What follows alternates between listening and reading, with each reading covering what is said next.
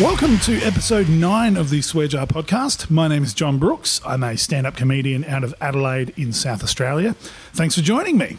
We're taping this on Friday, November 8th in 2019, just for the record. Thank you to everyone who's taken the time to either download or stream and listen. I really appreciate it. In particular, a big shout out to the couple of people who've reached out to me this week, to Justin, who listens in between shifts in the mining camps. Hopefully this is enough to keep you from going full wake in fright and doing something horrible to a kangaroo. And very few people actually realise that movie is a documentary, if you've ever lived in the bush.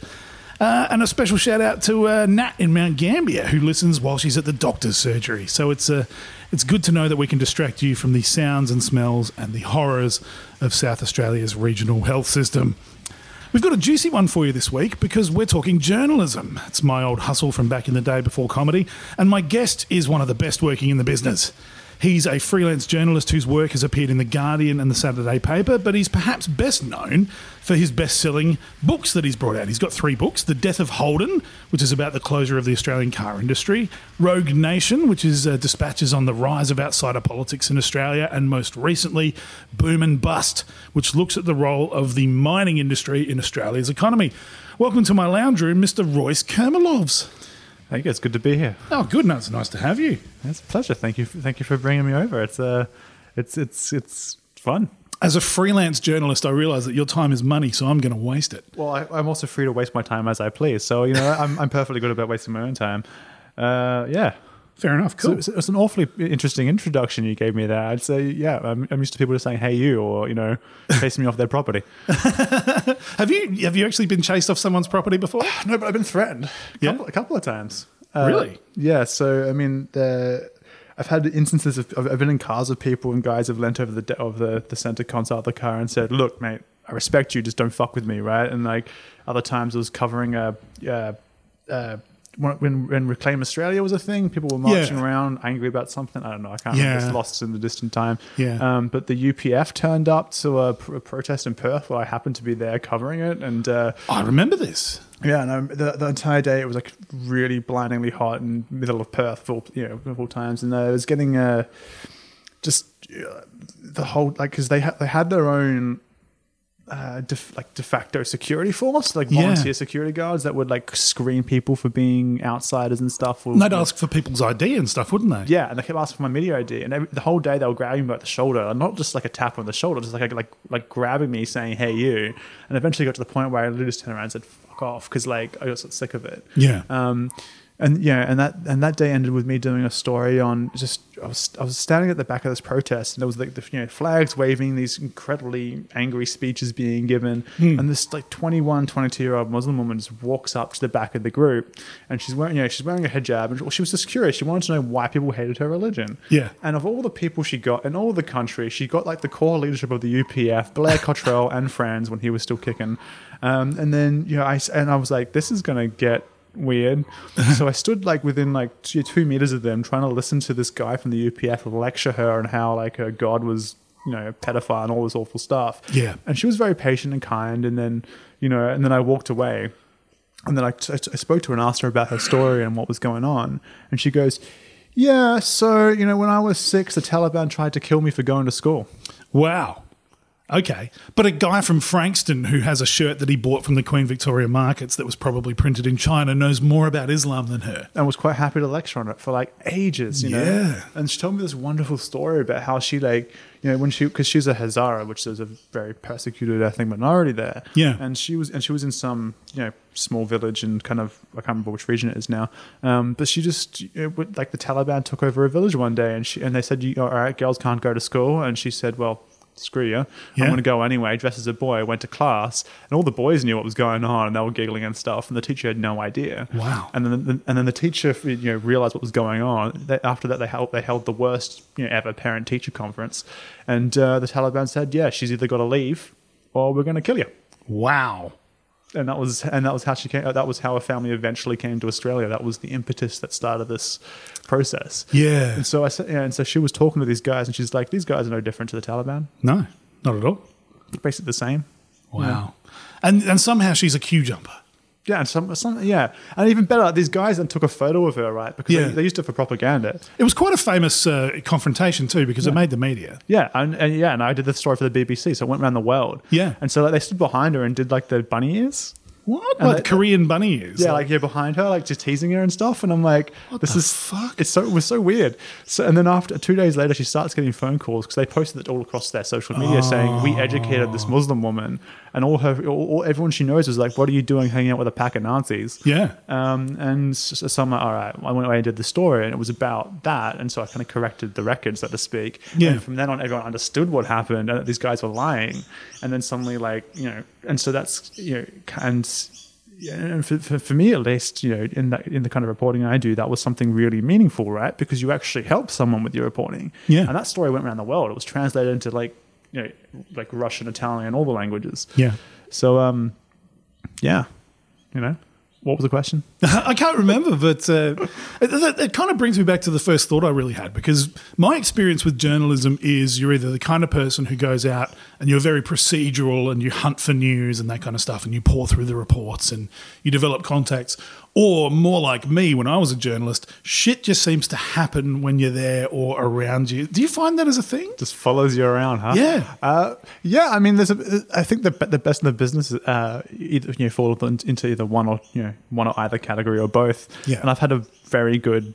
I've been very lucky when stuff just happens when I'm around. Yeah. Because it's kind of been like a historical family trait for my people is that they've never really done anything famous, but they've always been standing in the background when famous stuff goes on. Like they turn up for the battle like a couple of days late. There's someone signing a treaty. Someone's and they're standing in the background looking off camera, wondering what that noise is. So I guess my whole.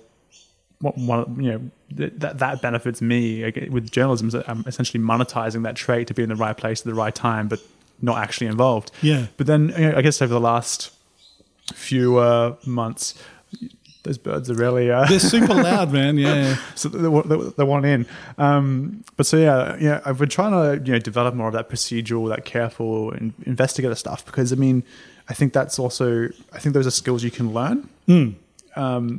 It helps to attract kind of weird stuff, but and you've probably got a few war stories that are.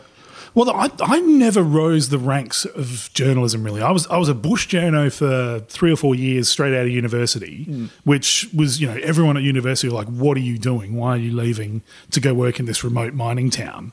It's like, because there's no jobs. That's why I'm fucking going. But that was also how it was done, right? Like, so the whole idea of coming up was to go out to regions and improve yourself, to learn a few skills, learn how to talk to people, and not just hang out in the cities, in the press gallery, yeah. And be fed essentially PR, and then to get out of your comfort zone as well, because there's no point talking about stuff if you've got no life experience, Exactly. And moving to a town that, you've got absolutely no connection to, that's got a lot of problems and a very small newsroom that's also going through the first stages of rationalisation that we're now seeing now in Australia, where they're just, they call it rationalisation, it's slash and burn cancer economics essentially. Well, and this is kind of goes to, because you did you're doing the documentary on the Holden stuff, and I was doing the book, right? So we talk about losing the factories and what that means and all that kind of deindustrialization and because it's obvious, right? It's clearly sympathetic, but I would argue one of the first industries to experience it was the news business. Yeah, and it's just that because. And all that stuff, that cancerous just slashing of the newsroom budgets, the loss of people, and the loss of that knowledge and that something, which is continuing. Pardon me, this cup of tea is really sticking. It's a really aggressive cup of tea. It is, yeah. It's all the vodka I put in it. So when I was there in the early 2000s, so I was working in newspapers in the bush from about 2002 to 2005, and they in those days were just slashing staff numbers, and they put it down to shrinking advertising revenue due to the internet. And I remember standing, the internet was still pretty new then. And I remember standing there and looking around. It's like there's no one is backing out. Small towns were the exact opposite. They still had that captive market. They weren't rivers of gold, but they had their little creeks of gold for the local advertising and all that kind of stuff. They were just slashing numbers because they could, because they looked at what was the bare minimum number of staff they could have in there. Let's just get rid of all the other people. So I rolled up to the newspaper I worked at in Port Augusta about 4 or 5 years before the first real round of job cuts went through. And they got rid of their full-time photographer. They had a second journalist who was working there, and they got rid of that person. So I think they trimmed it down to a newsroom of an editor and 2 journalists with no photographers, because now apparently the technical skills had disappeared. They brought in digital cameras and all this kind of stuff, and you have to do it all yourself. Yeah, which is, these days you see it with journalists who are like, they're the iPhone generation of journalists who are like, snapping pictures in the park. Like here in Adelaide just recently, they had that backpack full of NOS canisters all over the ground, and I know the reporter who took that photo with just iPhone on the way to work, and suddenly it's front page news for a couple of days where they're trying to do this stuff. Well, and that's the thing, isn't it? I had reason to look this up recently. Something like 100 papers have closed in the last, however long, let's just say 5 years, just for, and these are all regional papers primarily. Yeah. But then like you said, you still get pockets of where this is thriving. Like recently I went to the Riverland for this, residency I had to do. And that was really interesting, because there's several papers in every single town in this one region. There's a thriving print culture. Yeah. And apparently Weatherall actually turned up there for a press conference once. Yeah. And then suddenly all these reporters turned up, and he turns around and goes, "What is this? Where did you guys have more than one paper here?" So he was confused by the fact that there were actually reporters at his press conference who were going to report what he said. Yeah. But then also, but then you still have that pressure of where's the money coming from? Yeah. And that's corresponding effect on your material that you're publishing. And then you start to see the news content fall away, because it's also news is hard, right? It requires you to investigate, it requires you to manage different kind of interest groups. Sometimes you're going to say something that pisses someone off, so that's what you're losing. And if you're just looking at it as a money making exercise, it's a race to the bottom in terms of publishing fluff. Absolutely. And the interesting thing about those Riverland papers that are still going, they're all independently owned. They're owned by small families who have maintained the minimum staffing levels to produce a decent product. The ones that are all shutting down are the ones that were all bought up by Fairfax, who I think they palmed them off to Channel 9 when Channel 9 took over. And Channel 9 straight away just said, we have no interest in regional newspapers, and just sliced it off and why sent would it to the side. Exactly. They're a commercial TV station, and they're fundamentally interested in the real estate revenue from Domain and all that sort of. And who needs the nightmare of maintaining another 194 sites around Australia, each with its own little HR problem, and it only contributes probably $500,000 a year to the company. It's an administrative struggle. Yeah. So I remember when this happened too, because they brought in the digital cameras, and they were like, "You'll be fine. We'll just send you out with these cameras, and you'll be okay."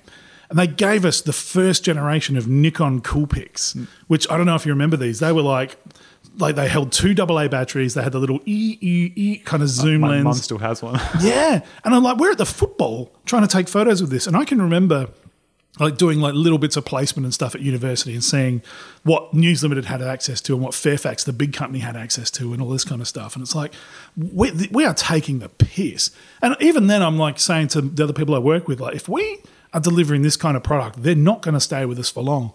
And now you can say, I wasn't the only person saying this. I wasn't a genius. Yeah. You didn't have to be a genius to see it. But now you look at these small town papers, they're down to one person who isn't trained. Oftentimes they've come through, because the media degrees aren't even there anymore. Like University of SA, where I did my journalism studies, which apparently was a prestigious journalism school. Fuck knows how. It was pathetic. Apparently that was a prestigious journalism school, though. You get out into the field, you're like, I've learned nothing. Well, and it's interesting you say that, because it's so the journalism program in USA is changing, because they went through a period of rationalization. They don't even offer it anymore. No, they're still there, isn't it? No, it's a sub-major now. Is it? Yeah, so it's not a degree anymore. I thought it was Adelaide, because it was really interesting what happened there. So the head of the journalism program at USA defected to Adelaide and then ran journalism as a sub-major of the arts. Yep. Thing. Yep. But I'm not sure. I'm not certain that it's still at UniSA now. I want to believe it is. Because in 2008 or 9, I got in touch with them and said, "Look, I actually want to finish my degree because I wanted to. I was thinking about going off and doing postgrad law." And they said to me, "Oh, you're going to." Oh, look, I work in a law firm now, and I know why I don't want to do it. But at the time, I was thinking, well, I need to diversify. What is wrong with you? Yeah, I know. Well, although that said, a law degree does help for journalistic-related activities. Well, don't you have a law degree? Yeah. I filled out the form wrong. That was literally how I got into it. I got some really bad career advice in high school, and they said, rank your thing by preferences or whatever. And I'm like, all right, fine. And then all I wanted was the journalism degree. Yeah. And then and then somehow wind up in like the law journalism thing. And I'm like, all right, well, I guess I'll do this for 5 years. Yeah. I don't regret it, actually. I mean, I'm never going to use it as a lawyer, but I don't want to be a lawyer because, I mean, I have friends who work in that space and they're not, they have mixed feelings. But then it also... Spend time with them now because they're going to die young. Fuck, it's a hard work. It is. Yeah. And they're workaholics as well. Yeah. But I mean, like for me, I guess where I grew up as well, having that degree was useful, you know? It taught me how to be in the world. I had no clue. I would have walked in blind, you know? So I'm actually really glad I had that depth. Yeah.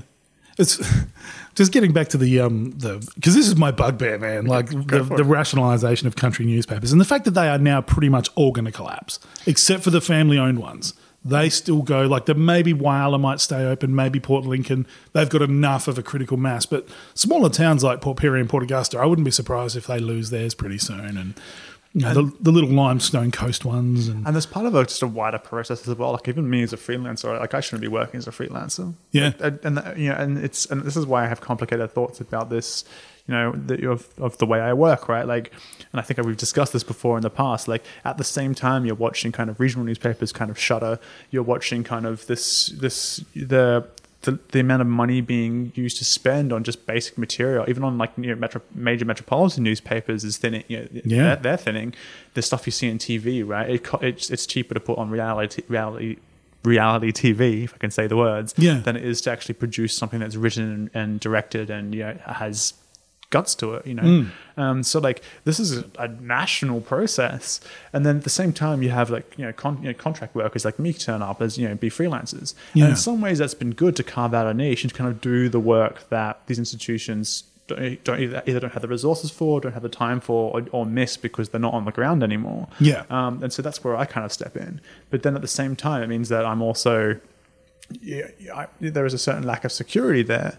That means you have to be constantly aware of you're doing more work than you would be if I was at an institution. You don't have that institutional backing, which makes it harder to go after people who are, to be frank, sons of bitches.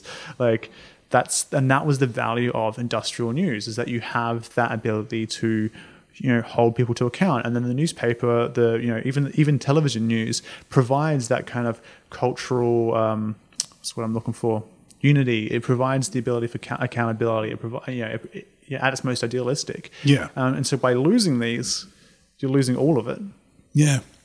It's interesting because I've worked on both sides of the fence, as you have. I've worked in journalism and in public relations, which is essentially the art of managing the interaction between various institutions and the media, or and also being a point of contact. Yeah, pretty much. And I always laughed, having worked for News Limited, going to work in PR, and they're complaining about having to deal with someone like me. And it's like, you created me. Like if you didn't have your industrial, every single day's a deadline, it's got to be the most exciting possible angle. Let's just throw out all this other stuff that qualifies everything that we're saying. Like they complain about the fact that, say, a journalist, the old days, I'm talking 1960s, a press secretary would go out and have drinks with a journalist. There'd be a real kind of backroom kind of stuff going on. Ministers would talk to journalists over the phone, all that kind of stuff. You just don't get that now. You've still got a few that'll ring up and actually... It depends. I mean. There's still a few. Like people in government, generally speaking, won't do it.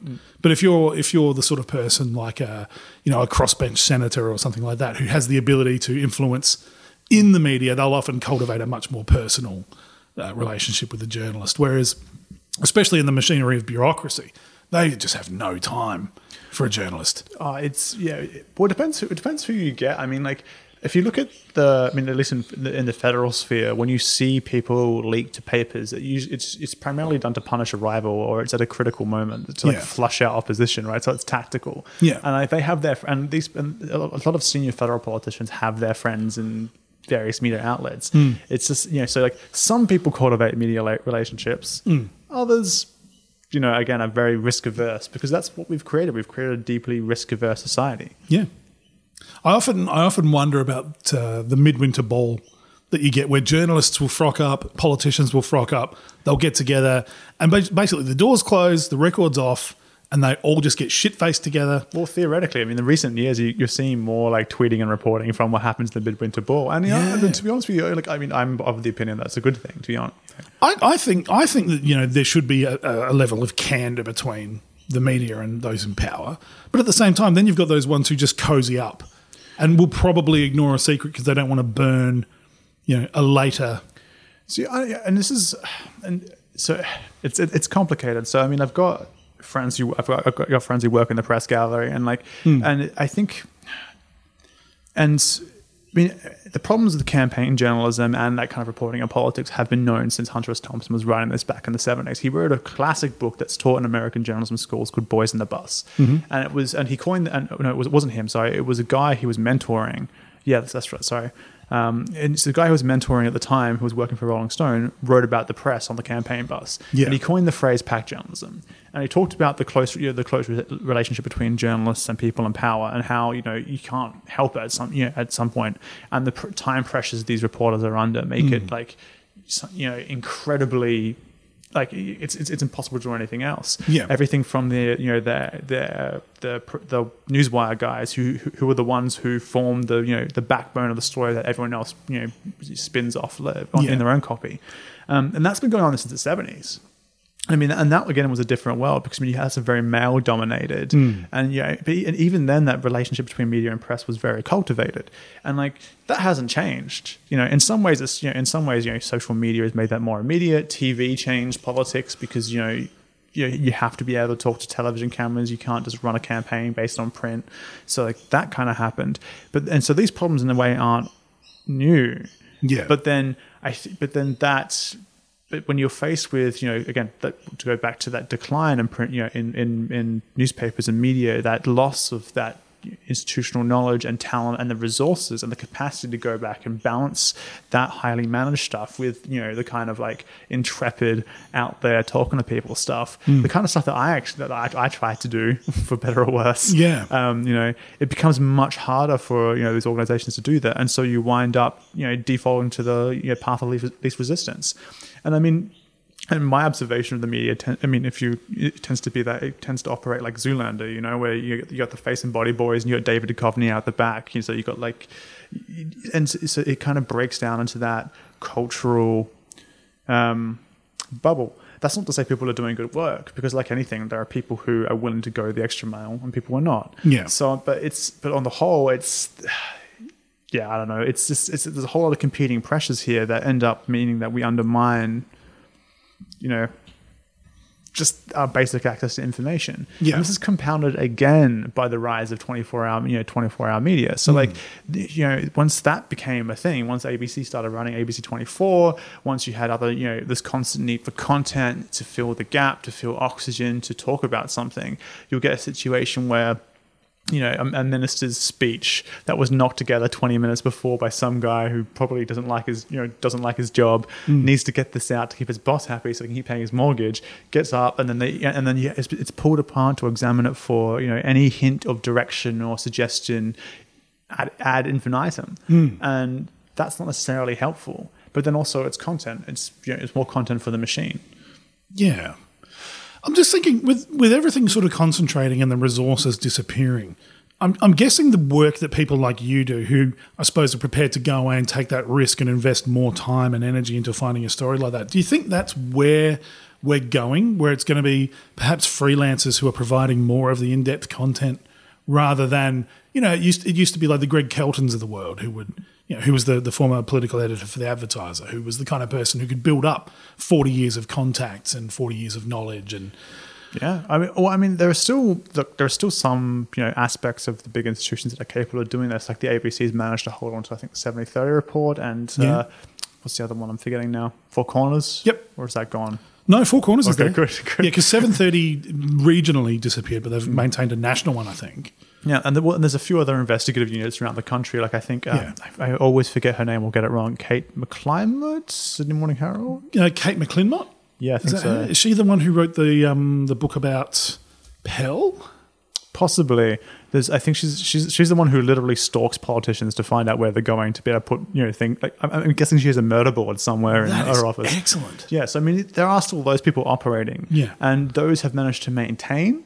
But then the actual stuff, that the other stuff, that the in-depth feature writing, that and you're already seeing it. You're already seeing a kind of reserve army of freelancers out there providing this material. Yeah. And you're seeing it in the creation of the Saturday paper, which is no different to really an extension. It's no different to kind of a regional paper. I mean, it's backed by the Swartz real estate. It's backed by Maurice Swartz, who's a real estate mogul, and it's family owned, which has also been the classic case for a lot of these media operations. If you look at the history of media, newspapers were owned by very wealthy families who use it as either bragging rights or just sources of information for their business activities. And that's, you can argue whether that's good or bad. But the point is that, these publications are existing and they're pegging their future to this creation of in-depth feature reporting, more investigative work. And over time, as people build the skills and share that knowledge, because journalists are also really bad at sharing their skills and knowledge, because it's a very...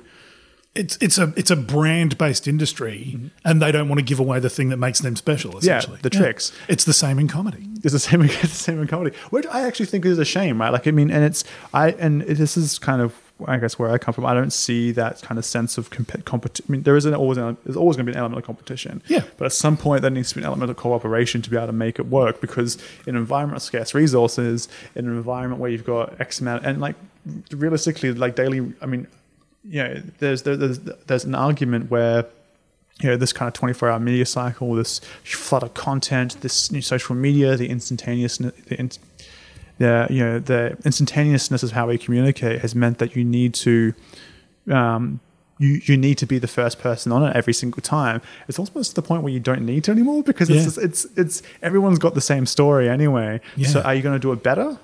And so you start to see the incentives for to take more of those risks, to do that more detailed reporting, because that's going to get more attention than just producing this kind of base level stuff. Yeah. Maybe I'm idealistic. I don't know. Maybe I'm still hopeful. It's okay. We can be good cop, bad cop, because I'm cynical as all fuck. Right. There was that. I sent you a blog article earlier on today about. I saw it was shared by Dan Illich from Irrational Fear, who's just one of the best political and news-based comedians in the country. But it was this really interesting blog about essentially breakfast television.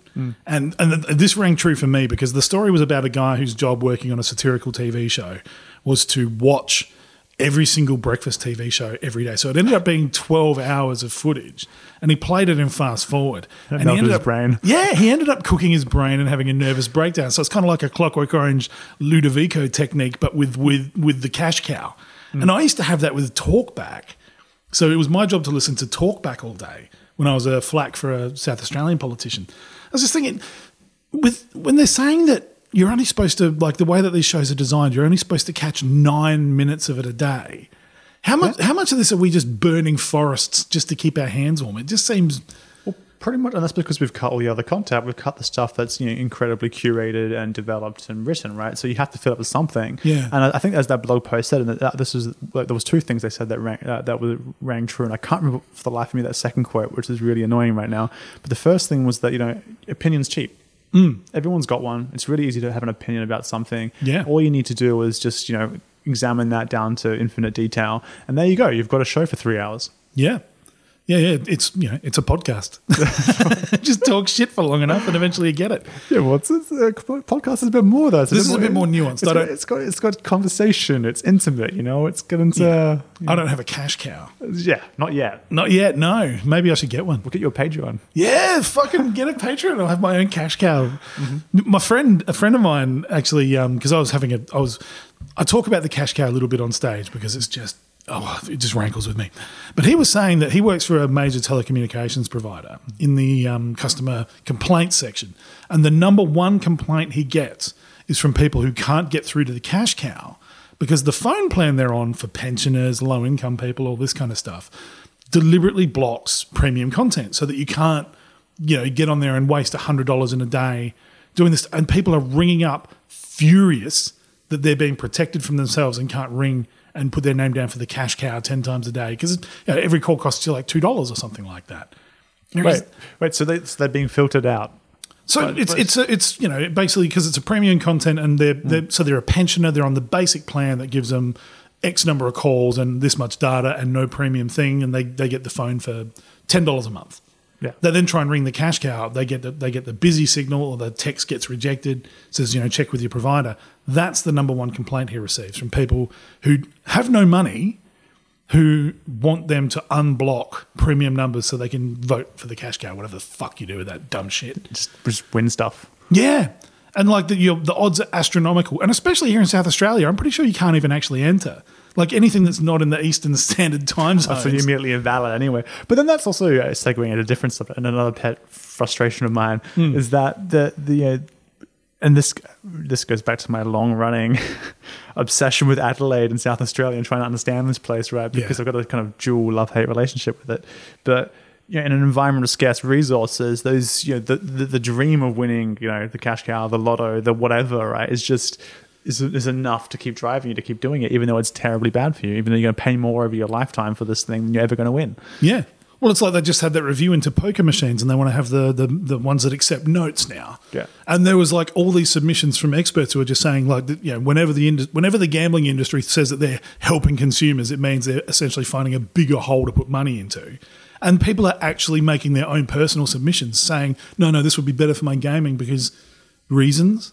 Like it's fucking insane. Because I can spend more, yeah. Why do people, what is the psychology behind people who are just so actively against their own best interest? And as a former drug addict, I have, experience in this. Well, yeah, I mean, but you can kind of get it, right? Like you can kind of get the sense that like, like whatever, like to use a gambling metaphor, the chips are down. You're playing, like the pokies at least offer you a bit of distraction, and like we all know those machines are literally rigged to hack your brain. Oh yeah, Yeah. And And then the only thing that offers the promise of some money. And even if you walk in there and put $1 on the machine and you win something like $100 back, it's going to make you more likely. But I won once, I might as well play again. Yeah, and that's how they hook you in. And it's the same. It's something that's a kind of, you can almost see it as like a natural product of any kind of environment where resources are scarce, right? Because let's face it. This is South Australia. We're at the end of the Murray-Darling River system. We account for 6% of GDP. We unemployment has been like holding stable at 7%, or thereabouts, is floating up and down. And there are pockets of huge unemployment elsewhere. Like you go to Elizabeth, it's 1 in 3 people. Yeah, at the center, right? So what you have is a situation where people will have to compete over the same number of resources, which gets rid of your empathy, and also means that if you've got a potential to win something, to get that little bit of cash, to get rich quick. Think about what the things you can do with that. Yeah, you get out. Yeah, you get out. It's going to fix all your problems. Yeah. Man, I was talking to some friends about this because the Fringe Festival's coming up, and that's always, for people of my level, that's always like, oh, I'm going to lose a lot of money. Yeah, well, that's a gamble again, right? You keep doing it because that's the... You got to be in it to win it. Yeah, you got to be part of it. You've got to play the game. Yeah, I might get a jet ski or a schnitzel, so you got to keep doing it. But we're looking at the other shows, so there's, of course, these... various ticketing sites that will offer complimentary tickets and all this kind of stuff to drive people through. So the idea being that, one person in a friendship cohort gets 2 free tickets, and their friends are like, oh, fuck, I want to come to that. So they'll then go and buy tickets. So that's, it's that sort of wedge under the door kind of marketing sort of idea. And we're looking at the people that are normally on there. They're shows of my caliber, like you can't get anyone on there. Steve Martin and Martin Short are now on there. They're now half price. U2 have had to move their actual arena to a smaller configuration because they can't sell enough tickets. What the fuck is going on when U2 can't shift tickets? Yeah, it's the problem. But we are a bee's dick from a recession here. But this is, in some ways, we've already had kind of pockets of localized recession, right? So this is just the norm for us. Again, there was a reason. Elizabeth's got 1 in 3, 33% unemployment rate, so 1 in 3 people at its heart. That's a recession. Yeah. But this stuff is localized. So and this is kind of goes back to, the stuff that you and I were working on, a few years back, is that when you have all this, the conversation we're actually having when we talk about Holden and factories and all this kind of losing, media and stuff, is the fact that we've been grappling with this environment of scarce resources. And some of us have been grappling harder than others because for some of us, everything's great. Life is the same. What's to worry about? Because you don't see it every day.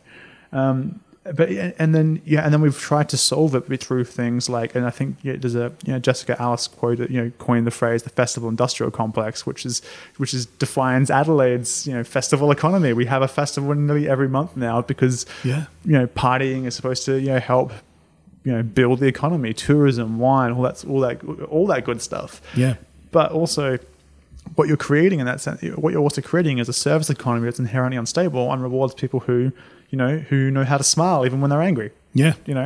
Like if you're not that, respectfully, if you're not that bright, if you're not like, your typical, if you're not happy all the time, if you're not whatever else, like it's not something where you excel at. There's no stability of work. It's no, predictable income. There's no future you can see for yourself that you can predict in 5 years' time. Yeah. You're thinking about tomorrow and the next day. Yeah. And so, when you factor that into the sense, like, and you go, and that makes it much harder for anyone to do anything. So, like, you're talking about this in the comedy circuit, right? Like, one of the things I've been working on as a project to do with, and this is, quietly, it's something I stumbled on when I was doing the Holden book, right? So when you had those factories operating, you had money. You can talk about the crappiness of the work. You can talk about all the byproducts or whatever, right? But people had money, and so what do these people do? They all bought instruments and they made music. And there was a period for a good 15 years where Elizabeth was a generator for cutting edge music in this country, and helped reshape. And which over time, over that say 10 year period, in which it started from your original church youth groups up to like the Maiponga music festival, you had these people help reshape the way Australian music sounded and was played, right? But one guy I spoke to when I did the original story on this was, he just said, well, look, the factory paid for our guitar strings. Yeah. And so like, but now they're gone. Now that stability of employment's gone. Yeah. Now that, now we have more insecure work. So who's buying tickets to the shows? Exactly. Who's and these are the questions I'm continually grappling with every day. Yeah.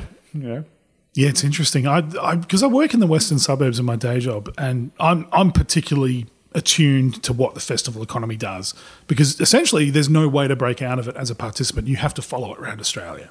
If you want to make a living, you have to tour. Yeah, unless you're the kind of person who's on TV or radio, you literally have to follow the circus around. It's not something I particularly want to do. It's stressful. It's a huge risk. But I didn't realise just how badly it affects people. Like, I always knew there was that impact on the bricks and mortar businesses around the Adelaide CBD. So like the Fringe Festival comes in, or the Clipsal 500 comes in, or whatever they're calling it these days. And certain businesses really do it tough for about a month. So I'm way out west, way past where any foot traffic or anything for that would go. And I was talking to businesses out there, and they're saying, like Mad March, we may as well close. Like, we just have a huge downturn in trade. Yeah, but even within the city environment, and like I was a French bartender for many years. Yeah, so, right. I saw the other side of it, when you're like, and that was a fun time.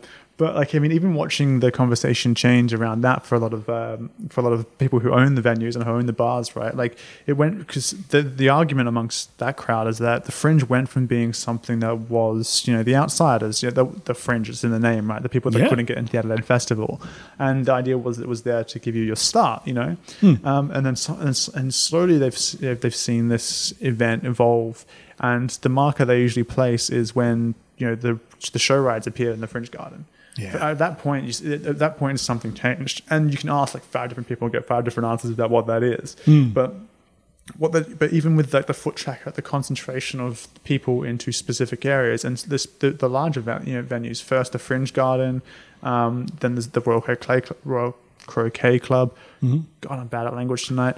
And then there's a third place, and I forget. So there's Gluttony as well, which is across from the Garden, RCC, and then there's also RCC Fringe, I think. And now all the councils are jumping on board it too. And they're giving you like a $200 discount off your Fringe registration if you go and do a show with them. Yeah, so everyone's trying to get a cut now. But then so as you see the kind of almost vertical integration of these venues, it cuts out the smaller venues who then get really frustrated because it's like, well, we're selling less tickets than ever before. Yeah. But then again, if you want to put a cause on it, that's hard, because is it the fact that people just don't have enough money to spend, or not buying this, or is it the fact that they're not being advertised enough, or is it the fact that you've vertically integrated all these venues and yes, they're hoovering up the audiences? It's interesting. I talked to a few people back when I forget which venue it was. It might have been RCC, or it might have been the Garden, or one of the others, where there was a caveat on entry. You had to have a ticket to a show. So in order to get into this place, which was just a giant cocaine party, basically, you had to have a ticket to a show. So all these acts were like selling out their seasons, but then coming into their night and performing to a half full room and going, this doesn't make any sense. I've sold out every single ticket tonight. It's people literally just wanting to go into the venue itself, party there, talk to girls, talk to fellas, do whatever they want, and just give me a ticket to whatever show that is. You know what? All power to them. Like that's exactly. That's living. Yeah, but it's creating a counterculture to the counterculture. Yeah, and it's really interesting. And of course, that's a problem I'd love to have because I play empty rooms for free at the moment. So it's a problem I'd love to have. But it's just an interesting way that the Fringe went from being a very fringy arts festival to being quite mainstream, but also still very artsy. I think that's the critique from a lot of people is that if you ask around, it's the idea that it's not about the art anymore; it's about the party. Yeah, and like if you boil it down to that makes the issue much more clearer. Yeah, how you dress up, I don't know. Yeah, I don't know either because you know what, it brings a lot of people out, and somebody seems to make money. Yeah, it keeps happening. So yeah, someone's doing well. I don't think like with the regional venues jumping on board like this coming festival season. I'm thinking about going and maybe doing Mount Gambier and a few other places that are just far enough to kind of maybe I'll be able to get something in these other little places where you're not kind of cannibalizing your own small market. Well, and also, I feel like when I in the Riverland, there was a huge arts culture, and people do go to shows and do go out to support stuff, which is great for that kind of loyalty, and like that's and to be honest with you, you're probably going to be doing better out in a regional area than you are in the. And that's the way I'm starting to look at it. A few years ago when they first started doing this, where they were actually offering incentives for artists to go and do shows regionally, and I say that with full recognition that Salisbury isn't regional. It's an outer suburb. Anyway, look, I'll allow that. Yeah, so Salisbury actually had this really great idea. They'd pay half your festival registration. All you had to do was come out and do a show for them. And they had just one or two they really didn't mind. And I went out there and met with them, and they were like really lovely, and they really had their shit together. They'd created a little space called the Salisbury Secret Garden, which was going to be part of their library. And I'm walking around just going, this is actually going to be magical, and I'm really glad I'm doing this. And they showed me this little venue. It held 15 people. I'm like, that's me. I can't pull more than that on a good night. And here, I'll maybe just get some, curiosity. So 15 is a good number for me. It was at the back of a library. And the show I was doing was really political. So it's like, okay, it's going to work in a place where there's books. So let's do it. Signed up. And then 3 months later, the Fringe Festival Guide comes out. And I've been moved to the Eureka Hotel into the front bar. And I'm like, oh, fucking hang on. Oh, that's a tough crowd. That's a tough... And I'd never been there before, but I knew of its reputation. So I walked down there, from the train station, it's not far, and the doors open up, and it's a completely concrete pub. There's no carpet. It's a concrete front bar, so they can fucking hose the place out, right? There's a stage, but it's not a stage. It's basically a corner where you can keep some instruments and stuff like that, and maybe someone who... I don't know, is fucking handy with their fists, can do some acoustic covers on a Friday night. They have got a boxing bag in the front bar, which has been taped up. And I just said to them, why is there a boxing bag here? And she goes, oh, that's the vent bag. I was like, what? And she says, yeah, when people are going to get in a fight, they go over there and vent and that. But we had to tape it up because someone knifed it. Like, okay, I'm not sure if I want to perform here. To be honest with you, I would have the reverse reaction. I'd be like, this is great. Yeah. Also, the convenient get out of jail card for me was that I had not sold a single ticket that day. They also had no PA and asked me if I could bring a microphone. Well, yeah. Look, to be honest with you, if I was going to go to the Eureka Stockade for a comedy show, it's not my... It's the kind of place where Chopper used to play. I got asked... I would probably pull a crowd. He would have killed it. Yeah. I got asked to support Chopper in Port Wakefield. Nice. Yeah. They said... How? So basically that guy, like the idea behind all these traveling, sort of storytellers and yarn spinners is you just want some person who's not well known, who's probably not great, but is good enough to take that first wave of bullets so that you can then walk up the beach. To warm people up and is a hype man, basically. Hype man, basically, yeah. So they must have gone through about 20 locals and everyone's like, fuck that. I'm not going to go open for fucking Chopper in Port Wakefield, right? The sweetener was, it was $50 and they could give me a lift to the venue, no guarantee about back. Brutal. I was like, fuck that. Come on, Chopper, what are you doing? Who was organising it? A local guy who thankfully doesn't organise too many more gigs. Oh, yeah, I was going to say, if they're trying to lowball you straight out of the gate, that's a bit brutal. Yeah. This guy used to he used to spruik in Rundle Mall. Okay. He was one of those guys. Oh, is he the guy with the hair? Yeah. That guy. Yeah, that guy. Yeah. Beat that name out? I'm going to beep that name out, yeah. I've never met the guy. Apparently he's really nice, but that was a fucking weird conversation to have with a stranger. Especially seeing he was like really hard selling it. He's like, so I've got you a gig. It's like, I don't know who you are, man. Sweet. Okay. Got you a gig at Port Wayfield opening for Chopper. $50? Yes. $50 okay. And a lift. Wow. No, thank you. Oh, God. Yeah. So how did you get your start in journalism? There were no jobs. There were no jobs. Yeah. So I graduated. Well, so I guess I started when I filled out the form wrong. Got into the degree, did the degree for a while, which was great. I had a lot of fun. And I was really, I guess one of the pinnacle moments was when I knew I wanted to do it was I got the uni were like, hey, we're throwing some money because the university like to send people overseas to say that we send people overseas, right? Yeah. So they offer all these kind of like weird scholarship grants that a lot of people never apply for because they never know where to look on the website. All right. And I was like, oh, sweet. They want me to go work for free for some, over in the US for 2 months. And so Lonely Planet, I pitched to go intern at Lonely Planet at the publishing department there for 2 days. Okay. At the same time, I was actually technically in breach of my visa conditions in the US. Yeah. But I also hustled a gig working 3 days a week for the San Francisco Bay Guardian. Okay. And so, and again, the US is a very different print culture to us, and so they have a thing called the alt weeklies. Yep. They started out in the 1960s from basically a bunch of hippies in every city and in nearly every state in the country set up these alternative weekly magazines. They were kind of halfway between a newspaper and a magazine. Yeah. And so they could be very wild. Yeah. And the San Francisco Bay Guardian was one of them, and it was on the verge of dying. Like, it was housed in this big warehouse at the end of Mississippi Street in Mission District in San Francisco. And I would get the train from where I was staying, through Oakland, and get to and walk down through this neighborhood where there's and it's a completely different world to what you're used to. And I was just really fucking young at the time. I had no idea what I was doing. Yeah. And I would walk the whole street, the whole length. And you'd get there and the whole place was dark. Most of the lights were off. There's cubicles full of computer equipment just holding stuff. And I'd sat there and I'd do whatever it is, the task they'd given me. And they had me working on actual projects because they had no staff. So I was like, sweet. And so the first story I probably ever published in any kind of official capacity was through them. And it was I was talking to and I'm not going to go into the details of it, but at the end of it, I published it, and it was once it got published, I knew this is it. This is what I want to do, right? Yeah. I love this. I love talking to people. It involved me going down to the Tenderloin, which is the last ghetto left in San Francisco. It's it's a whole other world. It's not. There's no comparable experience in Australia. Right. It's the kind of place where people sell crack literally at 3 p.m. in the afternoon on street corners, even though there's a cop car 200 meters down on the next block. Wow. And then the guy who owns the corner deli, which is clearly up to no good, walks out and stares at you to go past because you're not buying crack, and they know something's weird.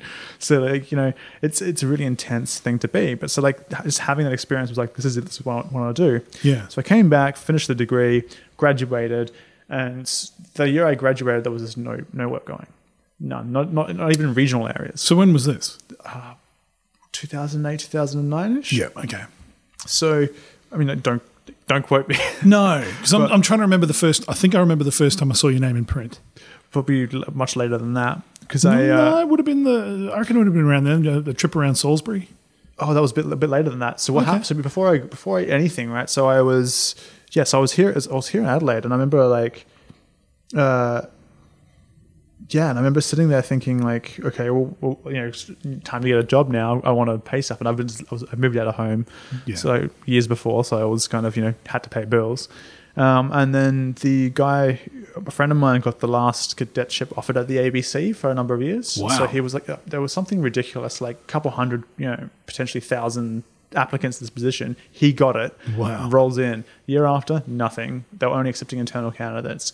At the same time, there was no job adverts, nothing going. And I was like, all right, well, this is, and at the time I was ambitious and arrogant enough to say kind of, screw it, I'm going to try it anyway. Yeah. And so, I learned about freelancing, set myself up, tried to sell stuff to people, made every single mistake possible because I had no clue. Usually when you're freelancing, as I'm sure you know, is you've worked at a place for some time, understand editorial culture, whatever else. Yeah. So I had to learn that from scratch with no one to be like, hey. Well, you had to teach yourself. Yeah.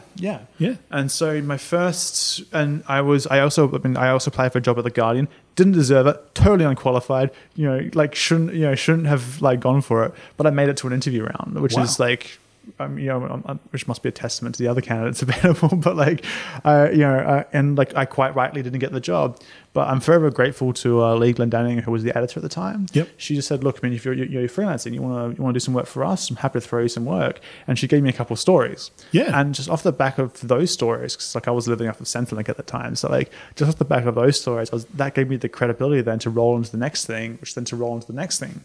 And I guess the story you're thinking about, the roll around Elizabeth, was after I there was two other things happened then. So I was kind of trying to hustle, trying to work out, well, what do I do with my how do I keep this thing going now? Yeah. And I got contact. And the first thing was I managed to start getting published by Al Jazeera, of all places. That's right, you did too.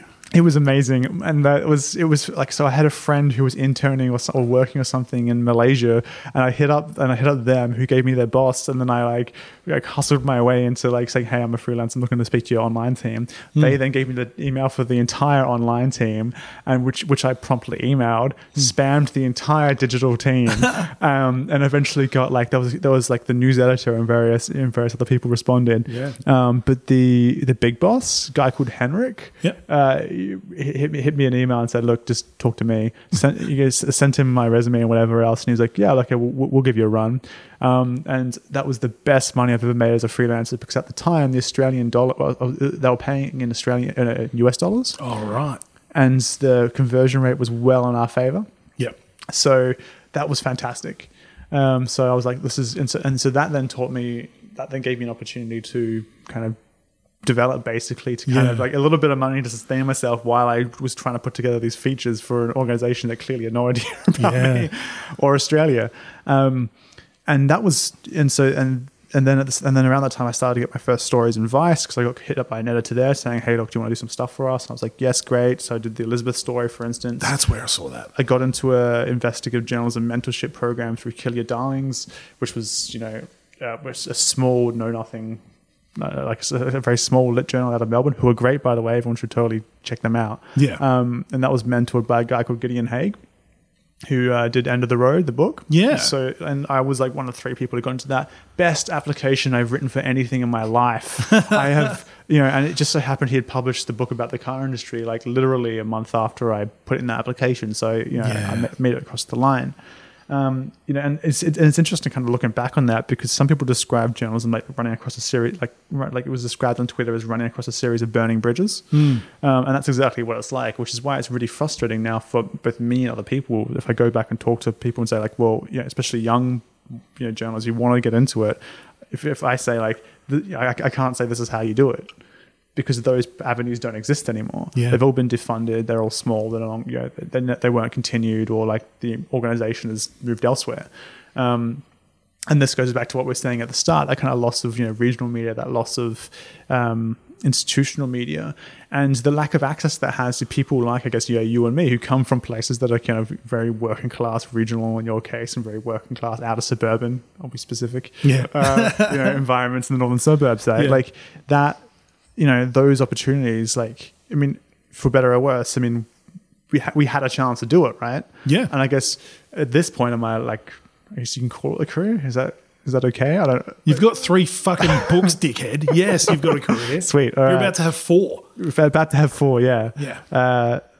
But yeah, so at that point, it's my concern now is making sure that other people have those same opportunities, right? Because you want the next John Brooks or the next Royce Kurmelovs, male or female, to come up and have the same opportunities, Yeah. I think that's the question. It's interesting, because I very much was in, when I was saying at the start about how I went to these newsrooms in the bush that had no resources. So I essentially didn't have a cadetship.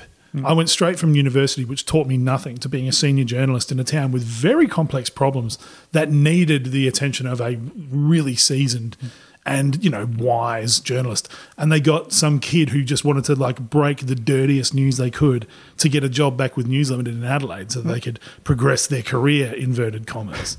That's weird. So that's what I was kind of wondering about, how do you apprentice when there's no one to mentor you?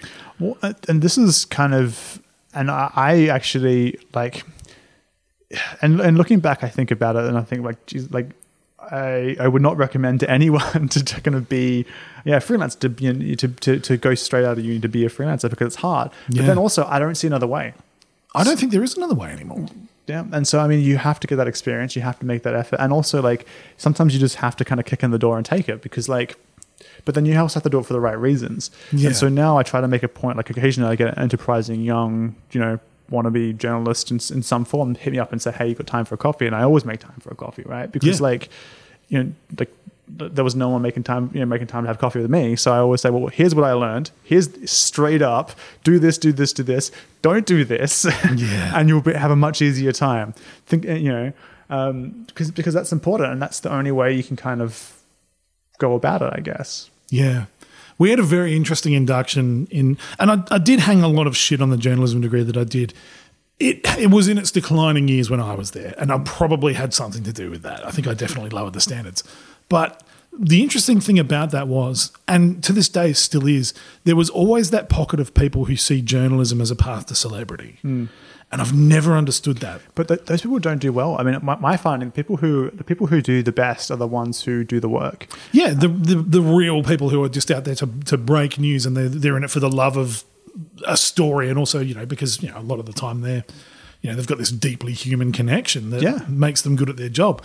But it was interesting because on the first day of the course, they sat us down and they gave us the talk, which was, within 7 years, 90% of you here won't be working as journalists. You'll have left. Brutal. Yeah. They said most of you will have at one point had a stress-related incident at work where you've had to take time off.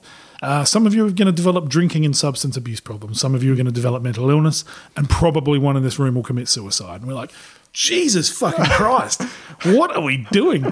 And then like this girl basically stands up, and I say that, that sounded a little bit too derisive, this girl. No, but she was this very pretty young thing who was like probably 17, just stood up. She's like, I just want to read the weather, and just fucking left. I'm like, wow, fuck. Oh, okay. So dropped out that day. But it's funny because from what I hear from the course now, there's a guy, Ben Stubbs, the guy I'm talking to next week for an event actually. So this is kind of a bit nepotistic. No, that's not the right word. No, go for it. Yeah, but South Australia. Any rope you can get to pull yourself up. Yeah. So Ben Stubbs he's a travel writer. He came from Sydney to move to Adelaide, but he now teaches a lot of like a long form feature writing. Yep. So I guess what I see happening is like, if you could to sum up, is that you kind of like there's been like an apocalypse, know, and now we're kind of in the process of working out how to survive in this Mad Max environment. And so I see value in teaching people how to do this this long form stuff. I see those resources kind of being gathered together, and people actually making the effort to say, well, this is how it's done, and people who do care and are trying. And I think that's a good thing. That's a positive development, right? Because if you do, because like to say, right, I don't know how you get into this business, but freelancing is probably one way of doing it. And if you do, you're basically operating as, you need to say, well, as an editor once said to me, what makes you different? Why should I publish you and not someone else? Yeah. And once you answer that question, you're good to go. Once you overcome that incredible existential hurdle. Oh, absolutely. Yeah. The adversity of it, right? if you stop whenever someone tells you no, you're not going to be a great journalist. No, you're not. You're not going to be a great anything. Yeah, cool, man. We'll have to round it up in just a sec, but anything you want to plug? You've got another book coming out? Yeah, so I've got another book coming out next year. It's a bit long way off, but next year through UQP. Tentative title at the moment is Just Money, likely to change, but watch the space. Meanwhile, next week I'll be actually talking to the aforementioned Ben Stubbs about his book about South Australia, The Crow Eaters. Really good book, really good study of us. Yeah.